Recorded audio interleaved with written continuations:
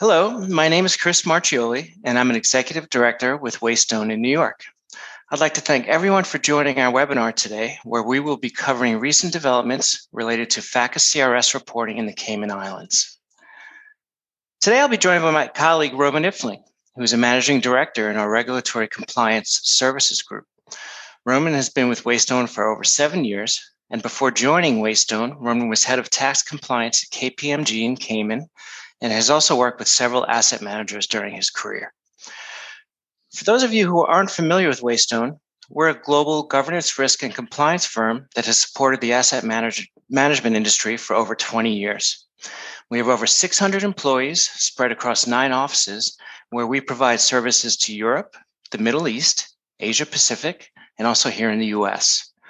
We support investment structures and strategies worldwide with over 1 trillion in assets under management overall.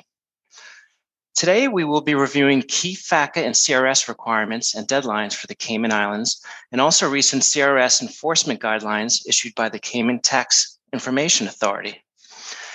We will also touch on Cayman tax portal updates and cover 2021 reportable jurisdictions.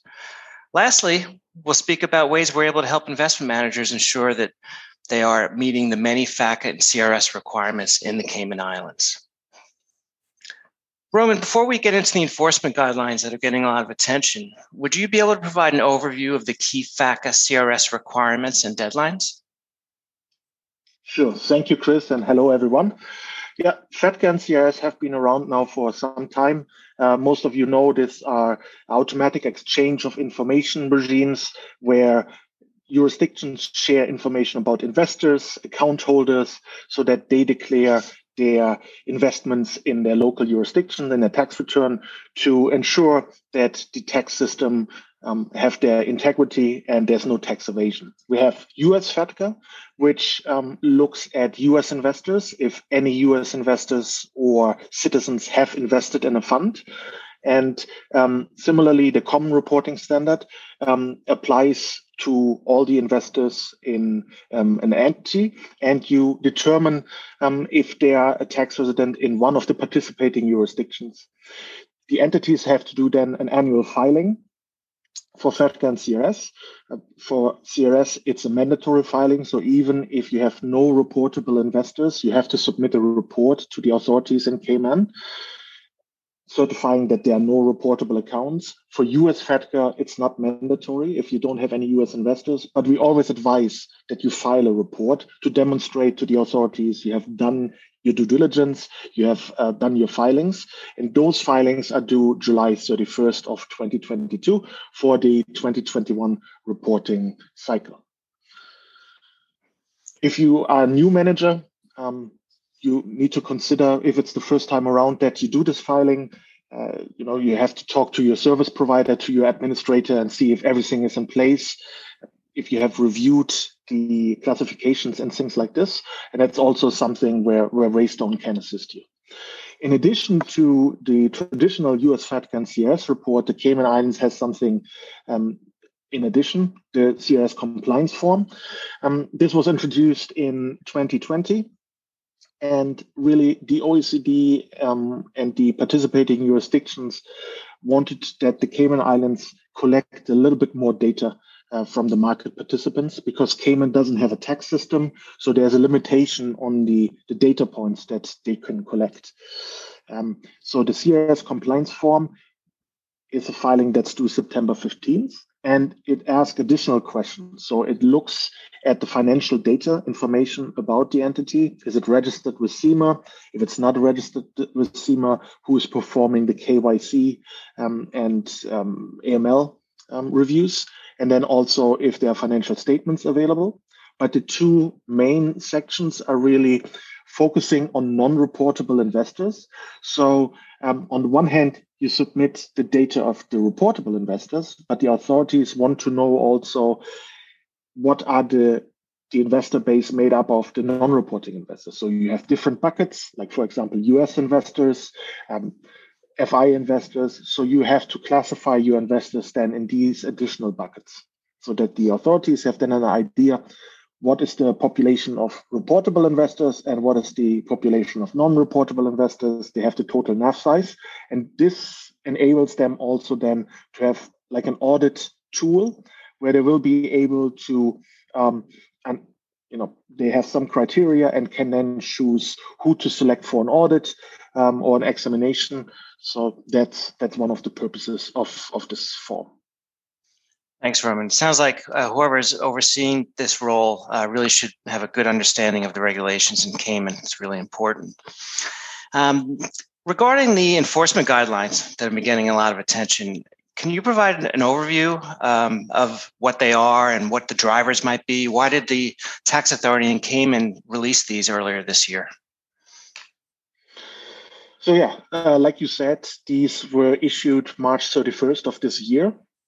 And these are now setting out the enforcement action and administrative penalties under the CRS regulation. So before, if someone asked, what is the applicable penalty if we miss a report, that was hard to say because there was no clear information what the penalty would be. But now with the issuance of this enforcement guidelines, we have a clear idea of what the penalties will be. And the authorities had to demonstrate also that Cayman Islands did not only said they implemented the common reporting standard, so they now also have tools to enforce them. So if a report is missing, there will be a penalty. And so this is a tool to really ensure compliance of the participants with the common reporting standard. And maybe it's a good idea to have a look at some examples, what the authorities consider to be an offense under these guidelines. So there's a specific definition, for example, of undocumented accounts. So you should be clear what you submit if the investor is really undocumented or not. Otherwise, if you do an incorrect submission, then that could trigger a penalty. Maybe we take some of the obvious one, the failure to submit a CRS declaration or a compliance form. So these are, if you miss to file a report, there will be now a penalty assessed. Not so obvious one, but we have seen in the past that investment managers were not clear on the classification and got a notice from the authorities asking if this entity should not have a GIN or if the registration is correct like this. So there will be also now penalties if an entity is not classified correctly on the portal, or if you're missing the information of the authorizing person or the principal point of contact. So this will carry now also a penalty. So you have to review the setup on the portal to ensure that all the necessary information is correctly set up in the portal. And then with respect to incorrect reports, so if reportable accounts are missing, which is later detected in an examination, that can trigger a penalty. Or if you fail to submit certain data points like the tax identification number or date of birth. So you have to really review before you file that all the required data points are contained in the XML file that's submitted to the authorities. Thanks, Roman. And then, yeah, go ahead. Would you say, have we heard of any penalties being enforced yet, or what would the timeline be for this? I think we had a few questions about that already. Actually, we today saw the first notice issued or the first penalty issued for not registering the entity by the deadline. So when I mentioned there's July 31st as a reporting deadline, Cayman has also a registration deadline when you have to register a new entity by, which is April 30th. That's passed. So, and you see now on the screen the details about the offenses and the penalties that give you a better understanding what the penalty is carrying for the different offenses. And the failure to register on the portal is $37,500 Cayman dollars. So all these amounts are in Cayman dollar, and the Cayman dollar is roughly 20% more than the US dollar. So it's a hefty penalty. And so, yeah, as I said, today we had seen that, or we were contacted by someone that had received a notice, and they are now seeing what they can do with this penalty. But also interesting, if you look at the different penalties, and they're very detailed, as we said before, In the CRS compliance form, they're asking also about the policies and procedures, that you have CRS policies and procedures for the entity. So you can have policies and procedures of your administrator, but these should be entity specific. They should address how the fund oversees the CRS compliance process, who is involved, who approves filing, who makes the filings. And you see a failure to establish and maintain written policies and procedure as the first point can carry up to 7,500 Cayman dollars. Then also the failure to implement and comply with the policies and procedures, the same penalty. And so they are separate offenses. And then also to establish and maintain these written policies and procedures. So when we prepare them and send them to the board of directors, we always recommend them to ratify those policies and procedures so that it's documented in the notes, in the minutes. If later there should be any question or an examination, you can point to this ratification. But then you see also if you fail to submit a CRS return, it's $5,000. If you don't submit a nil report or provide any other information, $10,000. So it can add up, and shows you also the different areas where the authority really focus on, that they want to ensure that everyone is following the processes and the policies that are set out by the common reporting standards. Well, thanks, Roman. That's really helpful. I mean, this is clearly something that should be on everyone's radar. The tax authority, has been tasked with not only creating the regulations, but enforcing them. And they need to show that to the global regulators. And that's why this is so important. Now, you mentioned some of these data points that you mentioned are maintained in the portal. I was wondering if you could cover a little bit about, what's new in the portal, and specifically cover the deactivation. That's a new feature there that everyone needs to be paying attention to. Yeah, so the deactivation function was available beginning of this year, and it was really important that you review any liquidating entities that are no longer active, that you deregister them from the portal, so you have no ongoing filing requirements. As we saw, if you are registered on the portal, then the authorities will assume that you have a filing requirement, and if you don't file, you could be subject to penalties. So this is a new feature. What you have to do is you provide some information when the entity ceased to exist. You have to attach the certificate of dissolution or whatever you have on hand, for example, in the SPC, the resolution to terminate a cell. And then you also have to provide the information who will maintain the records of the entities for the next 6 years. And then that request is submitted via the portal. So similar to a filing, it will be sent to the authorities, and then they review the deactivation and either come back with questions. They would then deny the request of termination and ask to attach different documents, or you have to be also sure that you filed all your returns that are outstanding. And there's also a little difference in FATCA and CRS. So it's really important that, for example, if all the investors left, let's say, December 31st of 2021, but then the liquidation ends in 2022, let's say in March, the entity still has filing obligations for 2022. So it's not enough that you just file the 2021 returns and the CRS compliance form. That's also required. So the CRS declaration and the compliance form, and if you have reportable accounts. But then you also, and you can do that already on the portal, file then also the same returns for 2022, the declaration and the CRS compliance form. And only if that has been completed, then the authority will deactivate the entity from the portal, and there are no further filing requirements and no potential penalties. Thanks, Roman. So it seems like there's a lot more responsibility given now to the principal point of contact and the AEOI delegate in maintaining this information.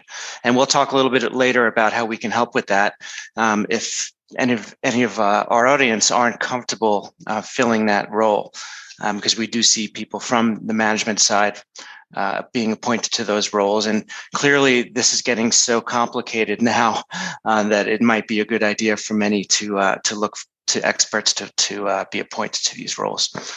How about the 2021 CRS reportable jurisdictions, Roman? Anything of note here?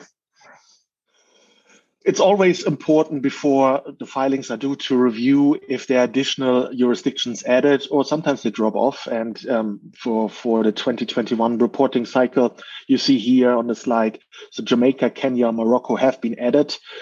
So you maybe have investors in those jurisdictions. So the review needs to include these jurisdictions as well, because you might have to file there. And Kuwait has been removed from the list as reportable jurisdiction. So if you have investors that were tax resident in Kuwait, then you don't have to report them. But it is important to have it also in your policies and procedures. So we update them on a regular basis.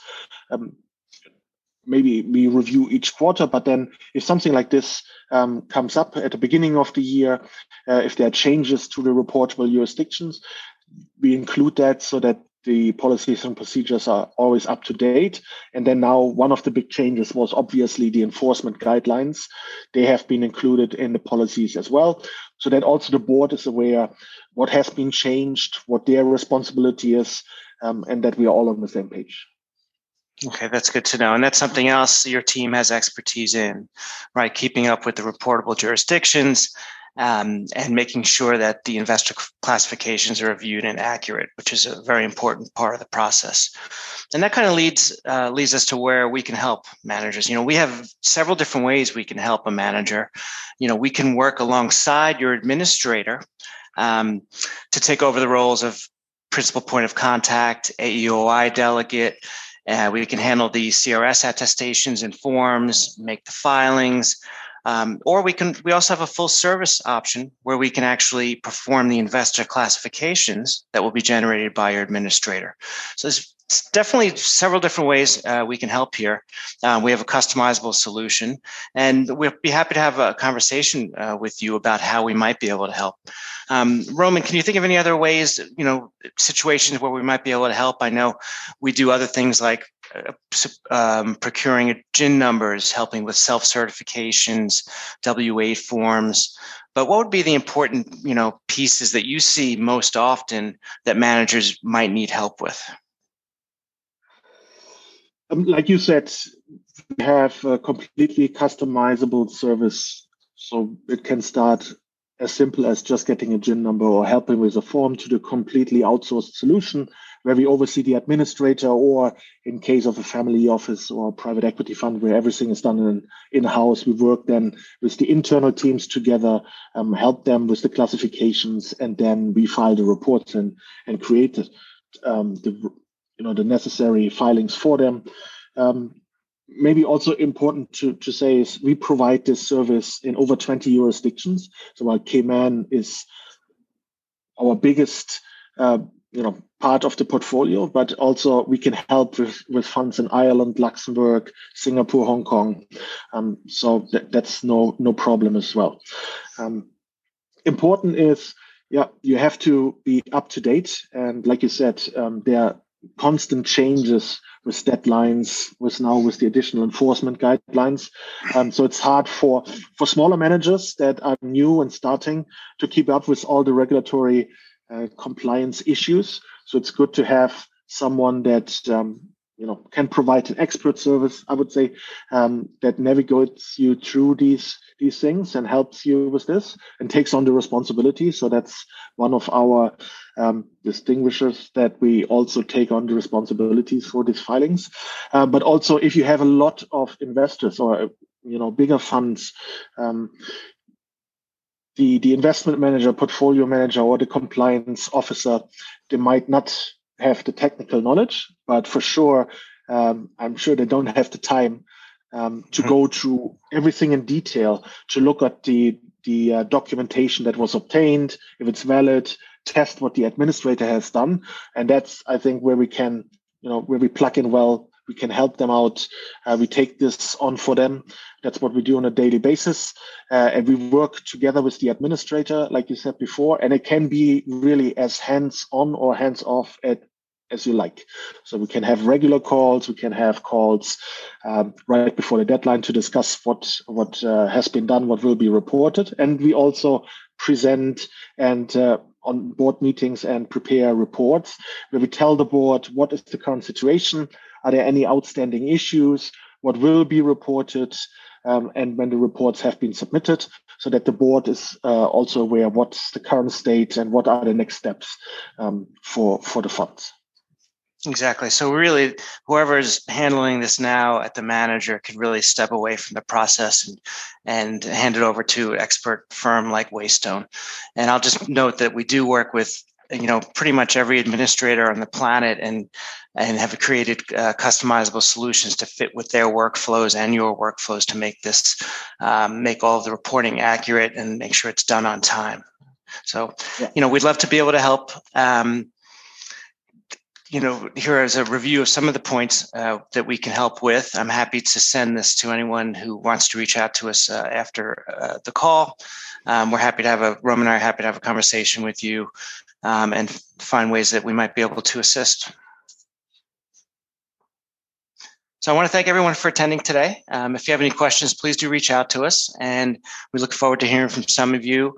We did get some questions in that we didn't get to today. I'll respond to those individually.